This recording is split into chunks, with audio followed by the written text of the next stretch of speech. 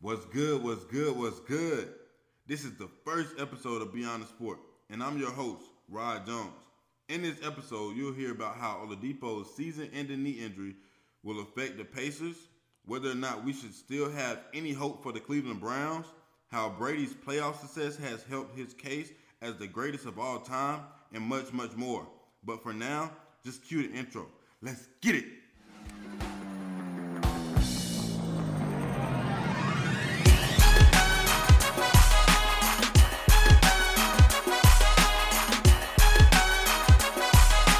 That's right.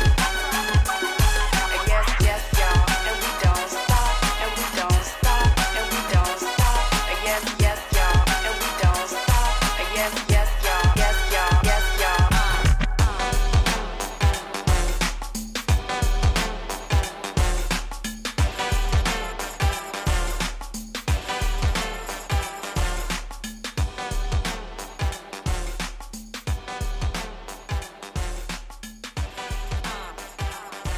Yes, yes, y'all. And we don't stop. First off, we can start by saying that Victor Oladipo had ruptured his quad tendon in his right knee. And he did that Wednesday night while his Indiana Pacers were playing against the Toronto Raptors. Thursday, he was diagnosed, after the MRI, he was diagnosed with that ruptured quad tendon. And it had basically confirmed that he would miss the remainder of the 2018-2019 season. What does this mean for the Indiana Pacers? Okay, we'll start by saying this. Oladipo led the team in scoring at 19 points a game. He also added on to those 19 points that he led the team with. He had 5 assists, 6 rebounds, a player efficiency rating of 17.9, which was second best on the team behind Domantas Sabonis. And then he led the team also in steals at almost 2 steals a game at 1.7. That's an all-star.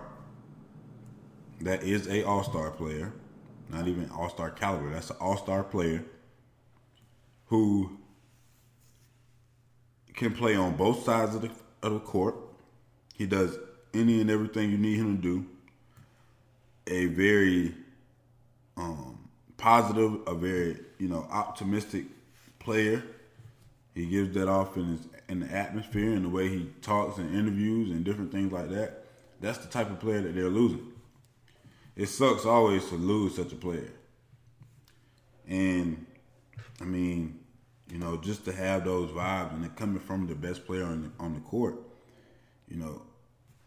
from the Indiana Pacers perspective, the best player on the court.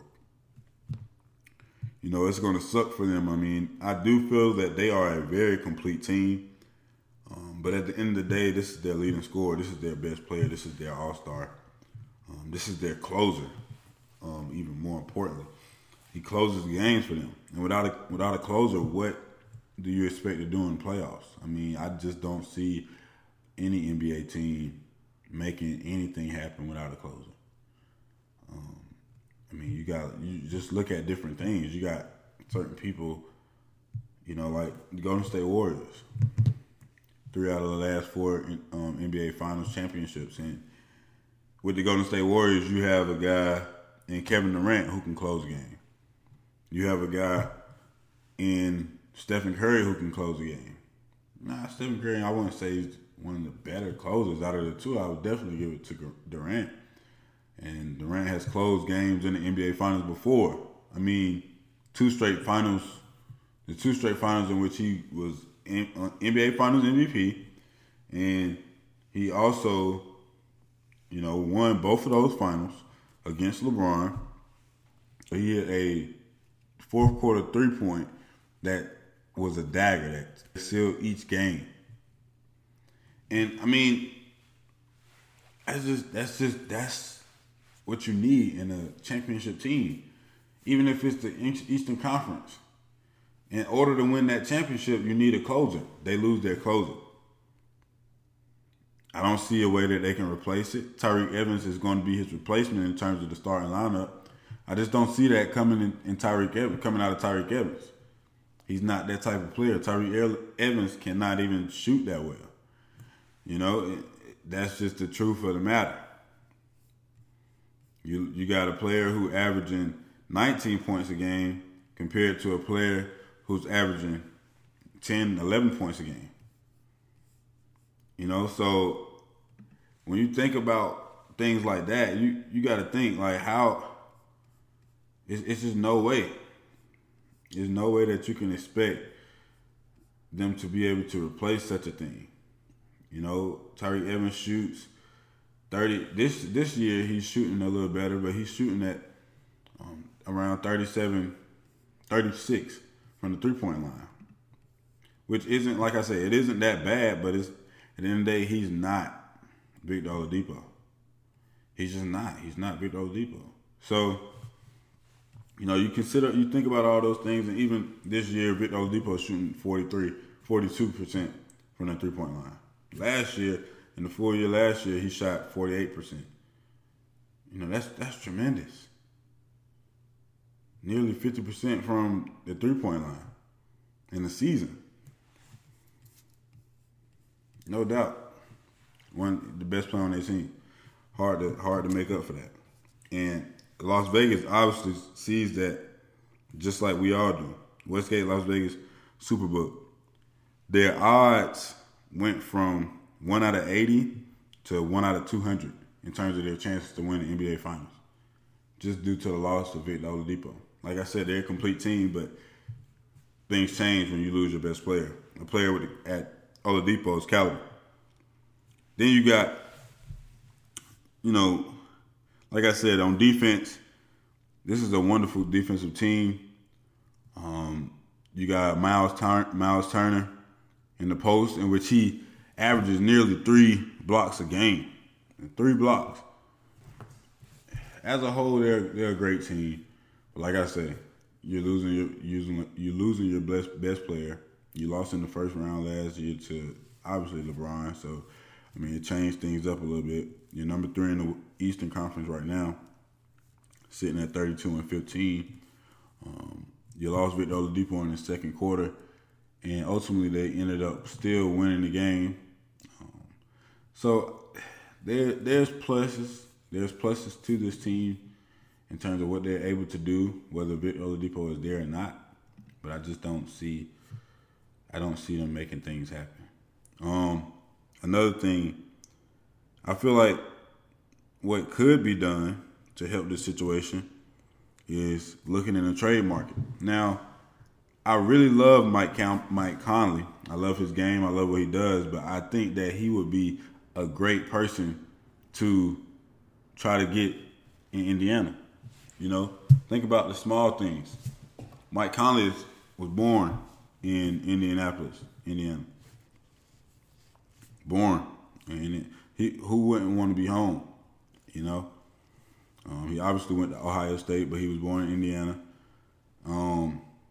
This season, he has a player efficiency rating of 20.12.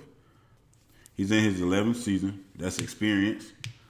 Something that the Pacers can definitely use. A great person to kind of, you know, coach up on the floor, coach up a player like Aaron Holiday, which is, you know, the Pacers pick up last year in the draft, which I feel like is a very skilled young point guard who could have a future. Very similar to his brother in Drew Holiday. But, you know, this year Mike Conley is averaging 20 points a game. That would lead, if he was on their team, leading their team in points per game. You know, also that backcourt would be tremendous. That's 2 players who can play on both sides. I mean, what else could you ask for? But that's just something to look for. That's a potential something that could happen. Just something to think about, you know?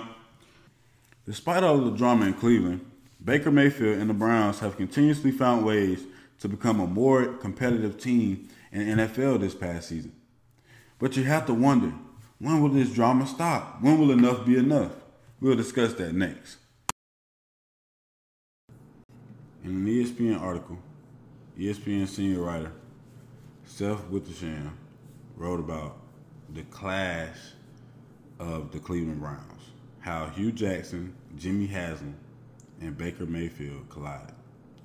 So, I'm not going to really dive deep into what this entire article was about, but there were just a few things that I just couldn't resist talking about.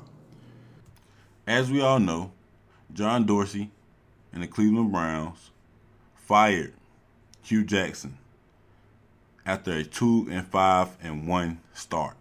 Hugh Jackson gets fired, and this is the way in which things went in terms of how Hugh Jackson got fired and the conversation he had with John Dorsey, which is the GM. Jimmy Haslam is the owner of the Cleveland Browns. Well, Hugh Jackson asks, why was he fired? Dorsey replied to say, the team quit on you. Hugh Jackson got mad and said, get the F out of my office. Now, I don't mean to laugh or nothing, but do you blame if what John Dorsey is saying is true? Do you blame the team for quitting on Hugh Jackson? I mean, you got to think about it. Hugh Jackson coached this team for 40 games, and in 40 games, he only won 3 games. What? Bro, why was he? I don't understand why he wasn't fired. It makes no sense for him to not have been fired. In 40 games, you only win 3? 3? Only 3 games? Look, I don't know how he kept his job. I don't know what he did. I don't know what happened. But all I know is I need him to teach me. Look, I'm a graduating senior at the University of South Carolina, and I'm trying to do some great things in this world. And I want to know how to keep a job like that. My man's kept a job in which he coached 40 games and only won 3. He kept a job and was being paid for not doing his job. Like, as a head coach, you're supposed to find a way to win games. And he kept a job and didn't find a way to, he didn't win games. You look at this season. Game 1, week 1. They tied with Pittsburgh 21-21. No question they should have won that game. But who was the quarterback? Tyrod Taylor. Nothing against that, but you're talking about a game in which the top rusher was Alvin Kamara with 46 yards. The top receiver was Michael Thomas with 89 yards. The Browns couldn't win that game. So you look at that game, okay, fine. They should have won the Pittsburgh game. They should have won this New Orleans game in which they lost by 3 points. They should have also won this Oakland game in which they lost by 3 points again. And Oakland, oh my good, the fact that they didn't win that game. Like, look at the mess. Look at what John Gruden is doing. I just don't get it. I don't get it. John Gruden, he let go Khalil Mack, who has gone to Chicago and helped them to turn that entire franchise around. And they went to they won their conference. They had an amazing year that ultimately came down to losing it to the Philadelphia Eagles on a late game field goal, which is all well and good. But like I said, Oakland is a complete train wreck. They let go of Amari Cooper, and look what Amari Cooper did for Dallas. What were you thinking, John? Huh? I just hope there's a plan. I hope it's something that we can't see, that we don't know. And at the end, I just hope John Gruden wins. That's all that I hope. He got 9 more years. He got 9 more years to show me something. And if he any better than Hugh Jackson, he gonna show me something in 9 years. something. You any better? All you got to do is win. What 4 games? Yeah, you're better than Hugh Jackson. I don't know what Cleveland was thinking about keeping Hugh Jackson.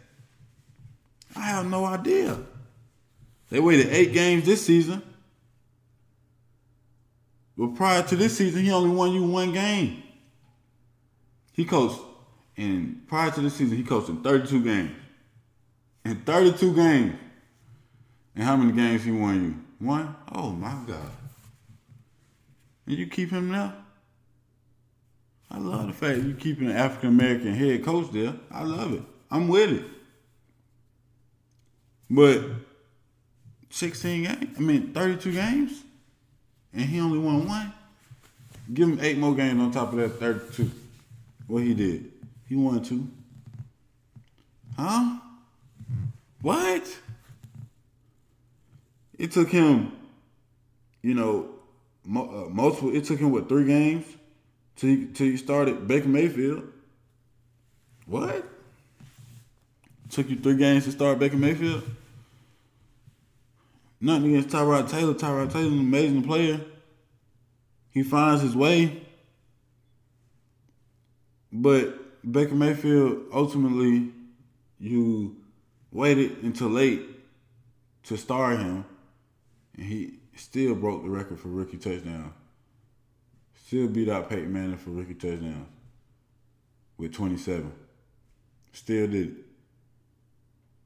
Helped lead the team, and he ended up, they finished with a 7-8-1 record, in which they could have easily been above 500. Like I say, they were supposed to beat Pittsburgh. They tied that game, put them at 8-8. They were supposed to beat New Orleans. They lost by 3, but they should have won that game, no question. If you watch the entire game, they should have won that game. Put them at 9-7. Played Oakland. They definitely should have won that game. That's 10-6. What? So come on now. Tampa Bay. That was another game they should have won. James Winston looked like trash this year. Yeah, he had a good game that game, but look at Tampa Bay. Look at them. They don't even know what they want to keep, Jameis. They ended up starting Ryan Fitzpatrick over him for the rest of the season. Then went back to Jameis, and Jameis still doing the same thing. Look, Cleveland, I see growth. I see a change. I see a lot different. But there's just a lot about this particular article that it's just so much drama instilled in them. It's so many bad decisions that were made. And yes, Haslam in the article, he made it a pledge to make better decisions. He made a pledge to hire the right people.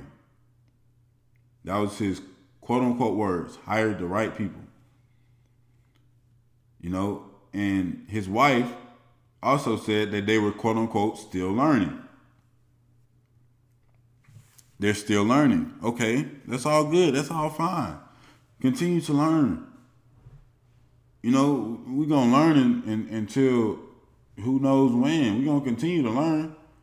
But at some point, it's just a lot. It's just bonehead things. You kept Jackson for 40 games. 40 games. And he only won you 3. 3.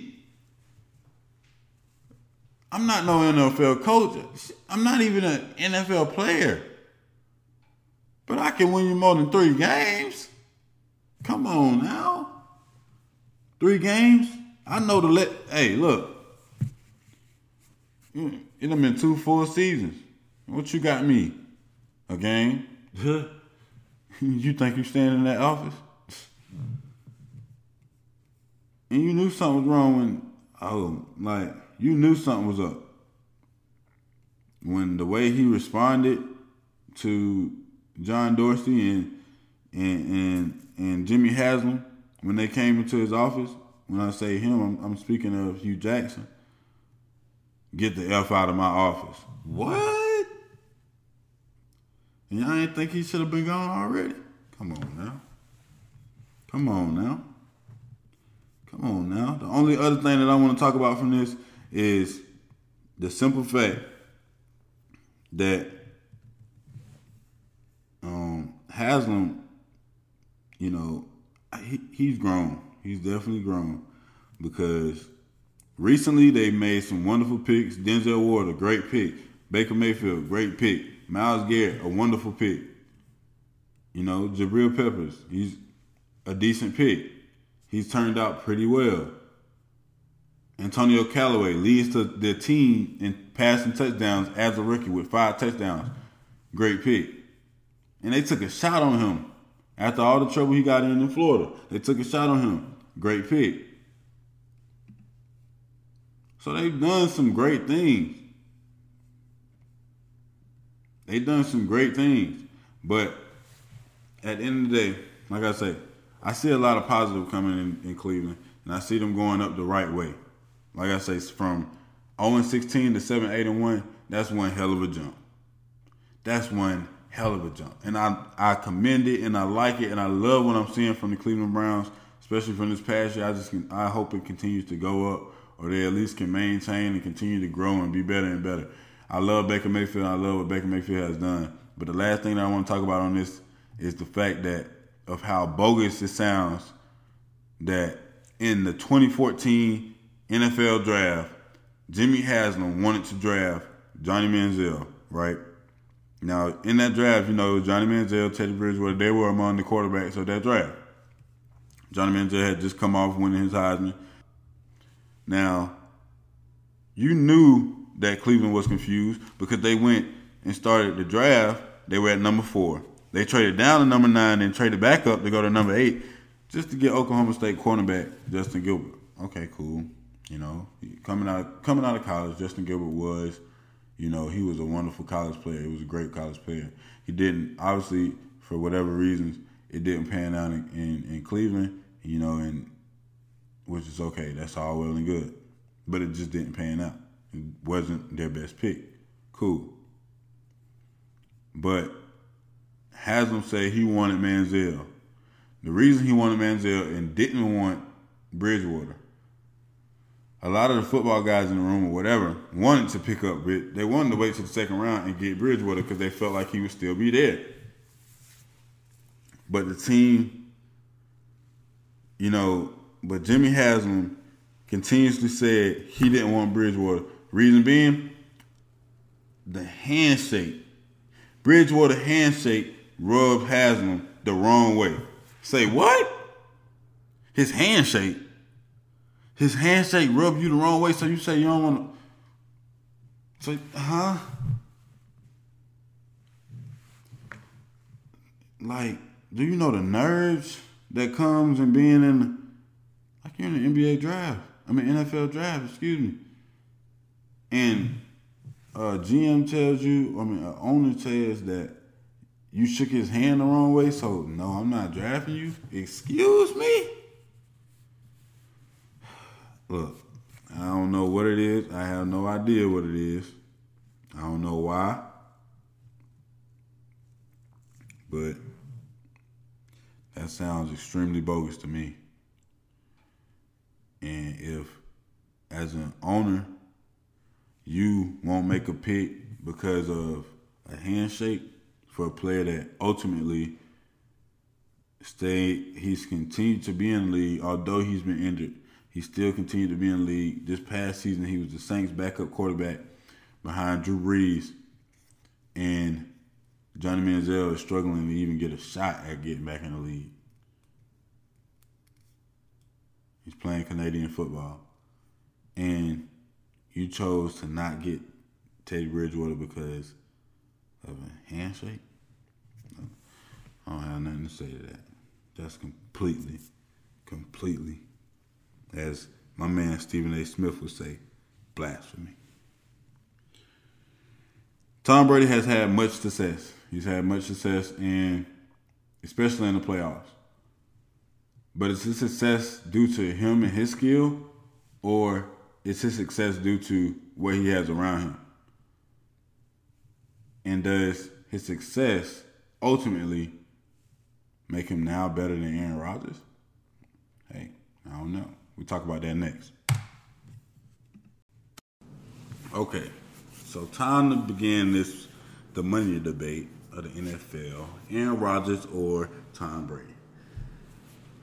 I'm going to be honest with you. Aaron Rodgers is still the best quarterback in the league to me. Yeah, Tom Brady is playing in his third straight Super Bowl. Number 9 overall. Yeah. He's playing, like I said, he's playing in his third straight. He won one of the last 2 that he was in. And, I mean, you know, Tom Brady does some great things. He found a way still to win that game against Kansas City, in which, in all honesty, I feel like if he didn't get that ball, he didn't win that coin toss. If they didn't win the coin toss, they would have lost that game. I see every reason as to why Kansas City deserved to be in that game, but just in all honesty, their defense is so horrible that it's so hard to overcome such a thing. I mean, their defense played decent enough, but at the same time, they forced to. Didn't necessarily forced because the interception that Tom Brady threw on the 1 yard line, completely idiotic of Tom Brady. That's completely his fault. A bonehead play. And Tom Brady's second interception, unfortunately, you know, it touched the hands of Julian Edelman. So that becomes Julian Edelman's fault, not Tom Brady's fault. So, I mean, we can say that, yes, he didn't have any turnovers in the first game, but ultimately he did. He had at least 1, ultimately 2. But, you know, besides all that, Tom Brady is ultimately, he's definitely, I mean, he's great. Nothing against Tom Brady. He's a complete GOAT. He's done nothing but great things his entire time. But I just don't see how Rodgers can't be better. When it comes to Rodgers, physically, he is more capable of doing more. Like, he can do more than what Tom Brady can. I think Tom Brady is in a great system. There's a few things around Tom Brady that I feel like Aaron Rodgers hadn't been around or Aaron Rodgers doesn't have. And one of those things is being Bill Belichick. Bill Belichick will forever be one of the all-time best head coaches, if not already the best head coach to ever coach an NFL team. Like, if not, like, Bill Belichick has been so successful. 9 Super Bowl appearances? 9. You and Tom Brady gets to 9 Super Bowl appearances, and you've made it to 16. Like 16 AFC championships. I just don't. Come on. Like that's a lot. Bill Belichick, it's something about him. It's something about his system. He still found a way, you know, to win. He still finds his way. Every year it's the same thing. They start off the year struggling. We try to find all these different things about, oh, they don't have this, or oh, they suck in this place, or oh, their special teams isn't this, or oh, their defense isn't ready, or oh, their defense can't hold or stop anyone. And yet again, we find them in the Super Bowl. They begin the season looking horrible, especially defensively. Tom Brady had one of his, I wouldn't say worst, but he did not have a great season this year. Didn't have a great season. But yet again, Bill Belichick finds a way. He coaches and he finds a way. Him and Tom Brady sits down, they figure things out, and they find a way, yet again, to find their way sitting in the Super Bowl. Something about Bill Belichick, I'm sure. He's a safety blanket. He's a safety blanket. Bill Belichick is a safety blanket for Tom Brady, and that's something that Aaron Rodgers has never had, even in Greg McCarthy. And Greg McCarthy, Aaron Rodgers never had such a safety. He was never such a safety blanket. In all honesty, he was too much of a safety blanket. He doesn't want to modernize the offense. He doesn't want to adapt to what the NFL is going to. He doesn't even want to adapt to his quarterback. The quarterback that he has is capable of doing so much more in terms of, like, he's capable of doing so much more. He can do so much, and it just makes no sense for you not to take advantage of it. Let's look at a few numbers before I continue to go on with my points, let's look at a few numbers. Since Aaron Rodgers became a full-time starter, after Brett Favre left in 2008,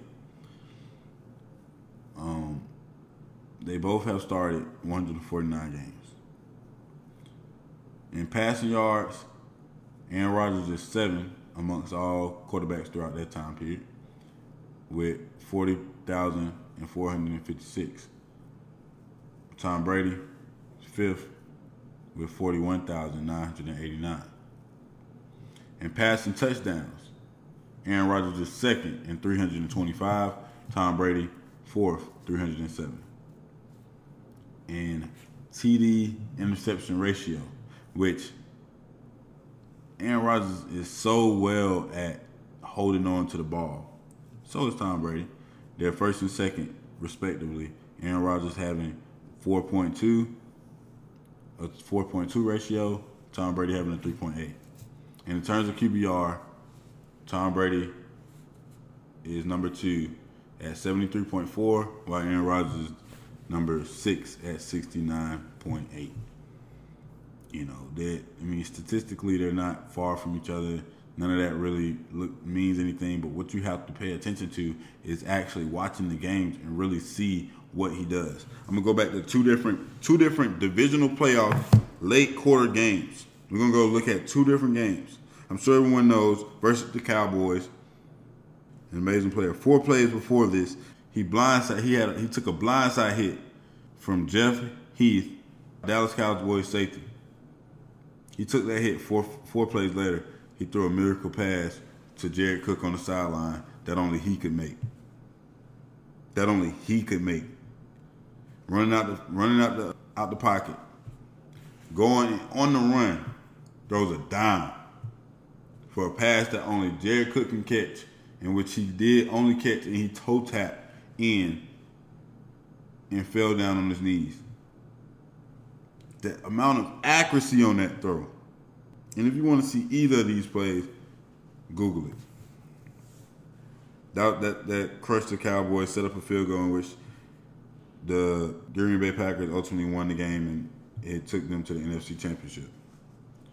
Took away all Cowboys' hope, all the Cowgirls' hopes, every fan angry, hating Aaron Rodgers because he always take away chances. That's what he does. 2016, they're playing against the Arizona Cardinals defensive back unit that is top of the league, led by Patrick Patterson. In the divisional round as well. The Cardinals all they have to do is just stop. They have the lead. They have the lead. It's 20-13. They have a 7-point lead, and all they have to do is stop them. Less than a minute going. You got Aaron Rodgers, 4th and 20, held back, pinned against your touchdown. What does he do? Finds a way out of pressure. Ultimately throws a bomb. He throws a bomb to Jeff Janis. 1st down. Not long after, they're stuck with only 1 play left, around 5 seconds to go. Hail Mary. It's Hail Mary time. Everyone knows what's going on. It's Hail Mary time. The Cardinals decides to blitz. They send people.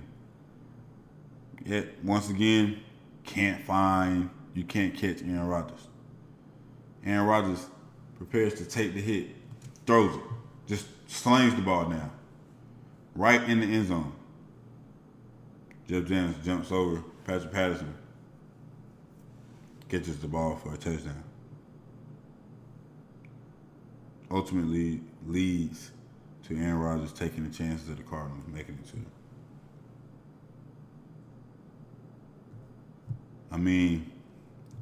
I just don't, it's just those type things. You got to think, like, how is he capable? How? It's just, he's amazing, man. Amazing. Aaron Rodgers just, he does a lot of different things. Rodgers on the run, And think about these stats. You got Rodgers on the run. You know, his completion percentage, well, he's 16 of 42 on the run. Brady is 8 of 13. Doesn't really pass on the run. There's a reason. You know, it's a reason why he doesn't pass on the run. It's not him. But in that time, on the run, Brady has thrown for 43 passing yards, while Rodgers has thrown for 293. While also, Rodgers has thrown on the run 4 touchdowns. On the run, he's thrown 4 touchdowns. Like, I mean, he forces the defenders, the defensive backs, to have to find a way to stay around his receivers at all times, or else he's going to torch you. Aaron Rodgers finds a way every time. And even to look at that, speaking of torching and forcing DBs to stay on, look at the supporting cast behind Tom Brady and look at the supporting cast behind Aaron Rodgers, including the head coaches. Greg McCarthy is nothing like Bill Belichick. We all know that. Bill Belichick got him beat by far. But that receiving core, Julian Edelman, you can look back at the AFC Championship game in itself of this year. Julian Edelman saved him. Tom Brady wasn't moving. He wasn't doing anything. He was literally passing that ball out in 2.5 seconds, 3 seconds. Tom Brady doesn't. What? Who is that? That sounds like coaching to me. Tom Brady not making anything happen. That sounds like coaching to me. He's throwing the passes. Chris Hogan, third down completion. Tom Brady throws it. Hopes for the best. Throughout that game, you can see Tom Brady was missing them. It was different passes he was missing. You got Gronk coming across the field. You try to throw it to Gronk. You overthrow him horribly. And that's your goal? Come on now. Come on. I don't see it. I don't see how we can't say that he's better than him. No, not just because, yeah, he has rings, but we all know this is a team sport. People forget this is a team sport. And that team and who the Patriots are, it's the reason why Tom Brady's never upset. Look at what he got. Julian Edelman running across the field, wide open. Easy throws, money throws. Another third down completion. He threw to Gronk. And he threw it up to Gronk. Whatever Gronk was going to do, he was going to do. He don't think about stuff when he throw it to Gronk. I don't know, fly route. You just throw it. Gronk going to make it do what it do. This year, Gronk wasn't playing the best, but even still, you know Gronk will find a way. Sounds like he has more around him and has to do less in order to be great. And I just think that Aaron Rodgers has to do much, much more in order to be great. And that's just my argument. The All-Star starters, as well as the captains, have been announced. Were the right people announced as starters and were the right people announced as captains? We'll discuss that next. Okay, so the 2019 All-Star starters, as well as the captains for the East and the West, have now been revealed. The obvious captain of the West is LeBron James, and that of the East is Giannis Antetokounmpo. I have nothing against Giannis Antetokounmpo in that pick. I think that is well deserved. I believe that the fans got that one right. And I do believe that LeBron, ultimately, no matter where he is, he's going to always be at top. You know, he's the GOAT. I mean, you see, he comes into the Western Conference, and the fans still choose him as the captain. And yes, he's missed 15 games this season, and yet the fans still choose him as the captain of the West. Hey, I don't think there's nothing ironic with that, but the two captains, they check out TNT February 7th. They choose their team. They select their team.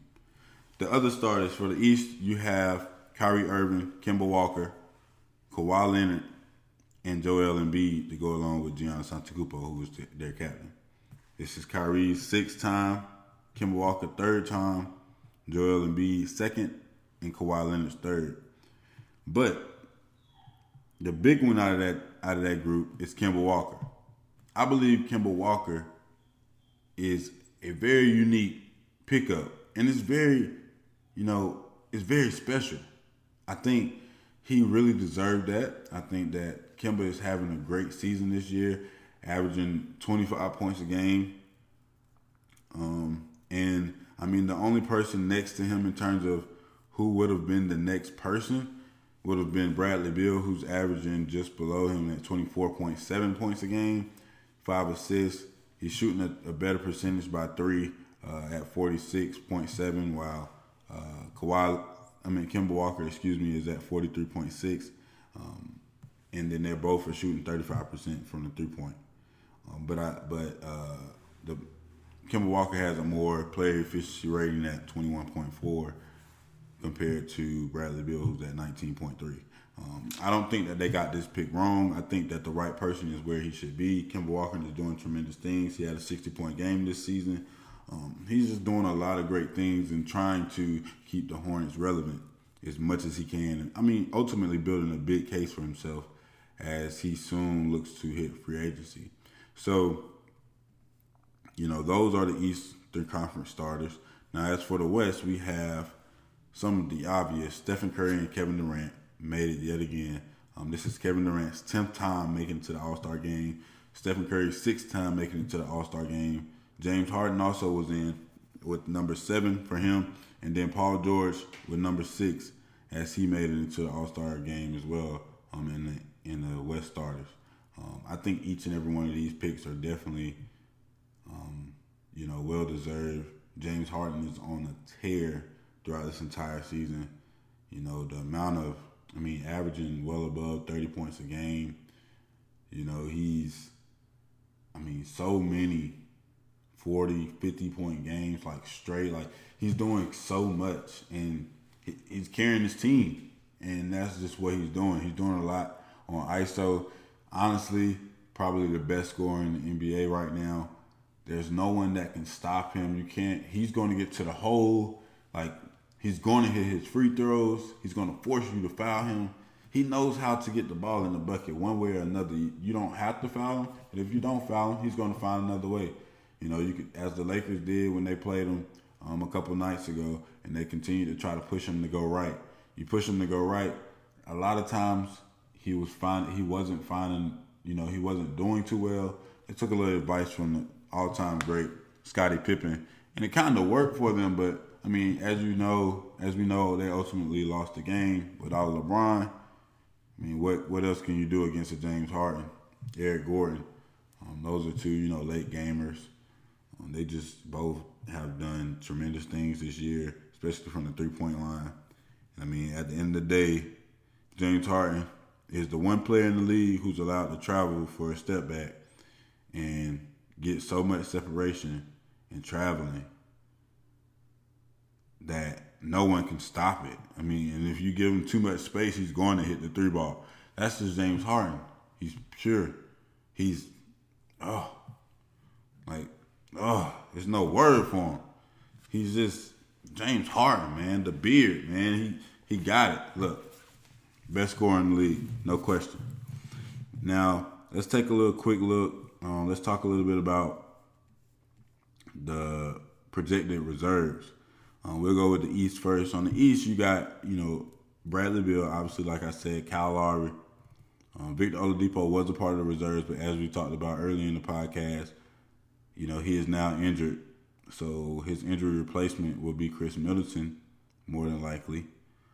From the Milwaukee Bucks, you got Nikola Vucevic. From the Magic, Blake Griffin. From the Pistons, Jimmy Butler from the Sixers. Ben Simmons also from the Sixers. And those are just, among those top guys. Then you also have a few guys who could potentially get in: D'Angelo Russell, Pascal Siakam, Andre Drummond, Domantas Sabonis. I really don't believe that. For one, I don't think Andre Drummond should get in. I think what's beginning to happen a lot of times is the centers are kind of getting pushed out of the game so much to where they're not adapted and they can't shoot the 3 ball or they can't stand and, play outside of that. They just don't make it in. There are very few that are doing it, and I just don't see Andre Drummond doing as much as he could. I think Blake Griffin is doing a great job of carrying the Pistons and keeping them a little relevant and keeping them in the playoff hunt in the Eastern Conference right now. So Blake Griffin is definitely well deserved. But there's only 7 picks that each, or there's only 7 that each the East and the West get in terms of reserves. And the 7 that I got for the East, Bradley Beal, no question. I truly believe he deserves it. I think Jimmy Butler deserves it. That's another that deserves it. Blake Griffin, like I said, that's 3. Nikola Vucevic, he has season highs, career highs in everything this year. Averaging 21 points a game, 12 rebounds, and he's also averaging 4 assists, which is also a career high for him. And then shooting 38% from the 3-point line. I mean, he's, that's a pretty decent pickup in terms of the players, and he's doing great things for the Magic. Also, Chris Middleton, I think he deserves to be in. He's the Robin, to Giannis Batman, who's Batman. He's that man. You feel me? And I think, Chris Middleton is perfect fit. Also, I think D'Angelo Russell definitely deserves to be in. A lot of people may not agree with that, but I really think that D'Angelo Russell deserves to be in. I see the Nets are doing a lot now. I find them beating a lot of different teams. They're close. They're like right at 500 almost now, and I just see. I think he's doing a very great job at being a leader of that team, and just really adapting that. He's really taking in that leadership role, and he's doing tremendous with it. Like, I don't know what would have happened if the Lakers would have decided to keep him, but I think, everything happens for a reason, and D'Angelo Russell is where he's at for a reason, and they're getting a lot out of that team right now. So I really like D'Angelo Russell in terms of him getting his first All-Star game this year. But who knows if that'll happen. And like I always say, Sabonis is also a great pick. Siakam is also having a career year, and having career highs and points as well. But I definitely love Sabonis. I love Domantas Sabonis. As I said earlier, he's the best. He's the most efficient the most efficient player on the Pacers. And he averaging around 15 points, 10 boards a game. So I really, I'm stuck in between those two when it comes to Sabonis, Siakam, and Ben Simmons as well. But I think you may have to you got to give it to Ben Simmons. I think, Ben Simmons, it's between Ben Simmons and honestly, I didn't even think about it, Kyle Lowry. So, I think Siakam will ultimately miss this one, Sabonis as well. But it's between Ben Simmons and Kyle Lowry. I really believe that, D'Angelo Russell has to be in. He has to in the Eastern Conference. He's a great leader. He's become a great leader. He's doing great things. As for the West reserves, you have Damian Lillard, Russell Westbrook, Klay Thompson, Anthony Davis, Rudy Gobert, Nikola Jokic, Karl Anthony Towns. You got, guys like LaMarcus Aldridge, Luka Doncic, Drew Holiday, Tobias Harris, Donovan Mitchell, DeMar DeRozan, Mike Conley. And as always, you can only choose 7 guys. I think both Dame Lillard and Russell Westbrook both deserve to be in. Russell Westbrook is still averaging a triple-double, even though he's not shooting as well this year, shooting a low 23 from the three-point line. But, with the way Westbrook plays, he's going to continue to shoot. That's just Russell Westbrook. That's how he plays. You have to let him play and go in order to get the best out of him. That's just him. That's how he operates. And ultimately, anybody who can average a triple-double should always deserve to be in the game. in the All-Star game. There's no question about it. Anthony Davis, no question. Klay Thompson, no question. You know, that's automatic 4. Nikola Jokic, he's doing wonders for the Nuggets. And the Nuggets sitting around, the top 2 teams in the West. They were fighting back and forth until the Warriors beat them last week. They were fighting back and forth with the Warriors. And now, a lot of the reason for that is because of Nikola Jokic. He stands as like the best passer on that team, a team full of scores, a team that I think, I seen a mile away in terms of what they're capable of doing now. I always believe that if the Nuggets were healthy with the Paul Millsap, with the Will Barton, I really love Will Barton and what he's capable of doing. Excuse me, as a 6-man, or even as a starter in the 3 spot. I love what they're doing, and Gary Harris has arrived. He has arrived. Jamal Murray has arrived. That backcourt is money. Money. I would let that backcourt run with Dame Lillard and CJ McCollum, and I would love that game. I would love to see that series. Them boys, look, they're making noise. Huge, a lot of noise. And Nikola Jokic is in the center of it. He deserves to be in. So, I got those are automatic 5. Dame, Russ, Klay, Anthony Davis, Nikola Jokic. I think Luka Doncic got to be in. Obvious Rookie of the Year. He definitely deserves the opportunity to be an All-Star. He's definitely playing like an All-Star this year. He's playing like he's already been in the league. Been in the league for a while. And I think Rudy Gobert as the lockdown defender, in the West, I think he ultimately is a lock as well. I think Cat misses it out this time due to Luka Doncic and his year that he's having. But those are just my picks. Those are just who I feel like should be in. I think, the starters and everything like that, I think everything was right. LeBron is the GOAT. Again, LeBron is the GOAT. And if you didn't hear me that the second time, for the third time, I say LeBron is the GOAT. So, as we all go, LeBron, LeBron is LeBron. And Kyrie Irving told you himself, he should have known better. He should have listened to him. You got to call LeBron for advice. Look, you know what's up. The GOAT. That's GOAT talk right there. I love it. I love it. But while we're talking about LeBron, just real quick, this season LeBron is averaging 27 points a game with 7 assists and 8 rebounds. He is currently still out, and he's been out for 15 games at this point. This is the longest that LeBron has ever been out when it comes to injury that I've seen, that I've witnessed. And I just really, I hate to see it. I really think that LeBron, without LeBron, they struggle. I think that they really struggle. I think that they have a hard time, and I think it's not even necessarily the fact that they can't figure things out. I think they just go back to being young and trying to find themselves again.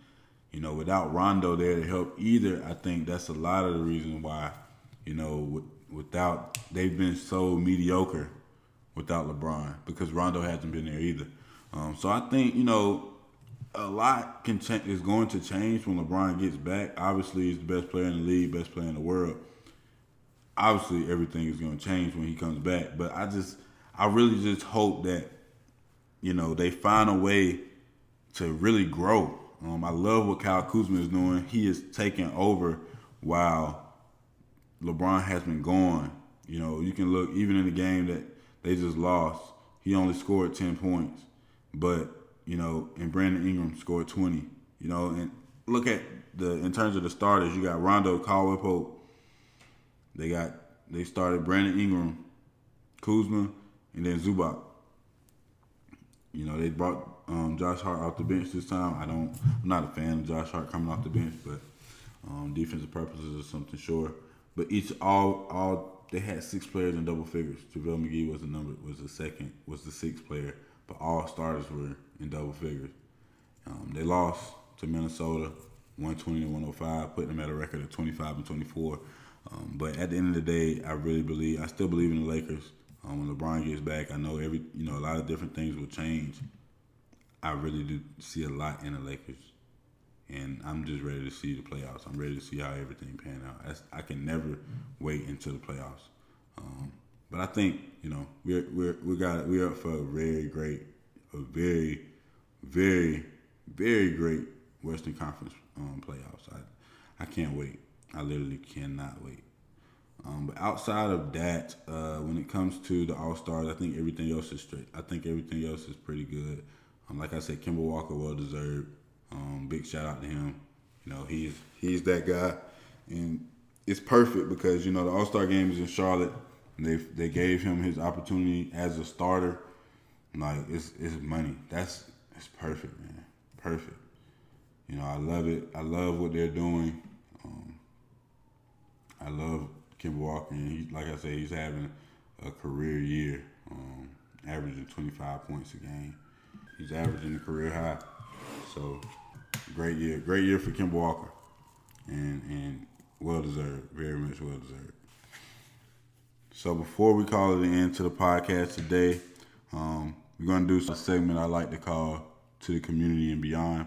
I really want to dive into this and really get into a few NFL, NBA athletes that are doing great things in the community. Just want to make notice to a few things, but we'll do all that when I get back. That's up next. I believe in Carson Wentz. I see a lot in Carson Wentz. And speaking of Carson Wentz has a foundation that he has started since he first got into the league, and it's called the AO1 Foundation. One exciting thing about this foundation, obviously it's in Philadelphia, but he has the Thai Kingdom Crumb, and it's a mobile food truck that gives free food. Free food. I'm talking about F-R-E-E, that spells free. Free. Look, yeah, I mean, that's for the community. That's for the people right there. Come on now.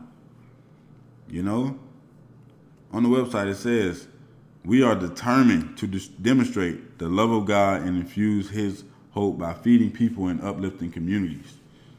I'm all for it. He has, outdoor programs for the kids and youth, outdoor camps and things of that sort. He does it. He's doing in 2019. He's doing the charity softball game at the Philadelphia Phillies Stadium. It's so much about him and what he's doing that, you can see it's bigger than himself. He's bigger than himself. He acts as if he's bigger than himself. And at the end of the day, he a lot of them come up with different things for these foundations and things of that sort, but ultimately they're all steered by the athlete. It's what the athlete wants, it's what they want to do, and they don't have to do this. You can raise all your money and get all your money that you get, and you can take it and use it wherever you want to use it, but he chooses to build a foundation and use his money for others and those in need, and I really commend that. I really do. So that was one guy who I think did something great. Then you got a guy in Brandon Cooks, receiver for the Los Angeles Rams, who could be worrying about everything pertaining to the Super Bowl, but instead he's making sure that the person who keeps the facility in tip-top shape receives 2 Super Bowl tickets for him and his son. It's bigger than football. Then you got a guy in Marshawn Lynch, who's buying real estate just to make sure that those who are unfortunate can have affordable housing. I say all those things to say that in life, it's bigger than you. And sometimes you can have all the things that no one else have, but if you're not reaching back to give it to others or to give to others, then what are you really doing? And I'll just leave you all with that. For Beyond the Sport, it's your guy, Rod Jones, and I'm out.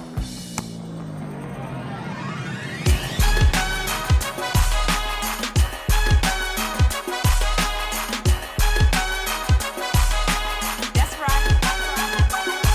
Yes, yes,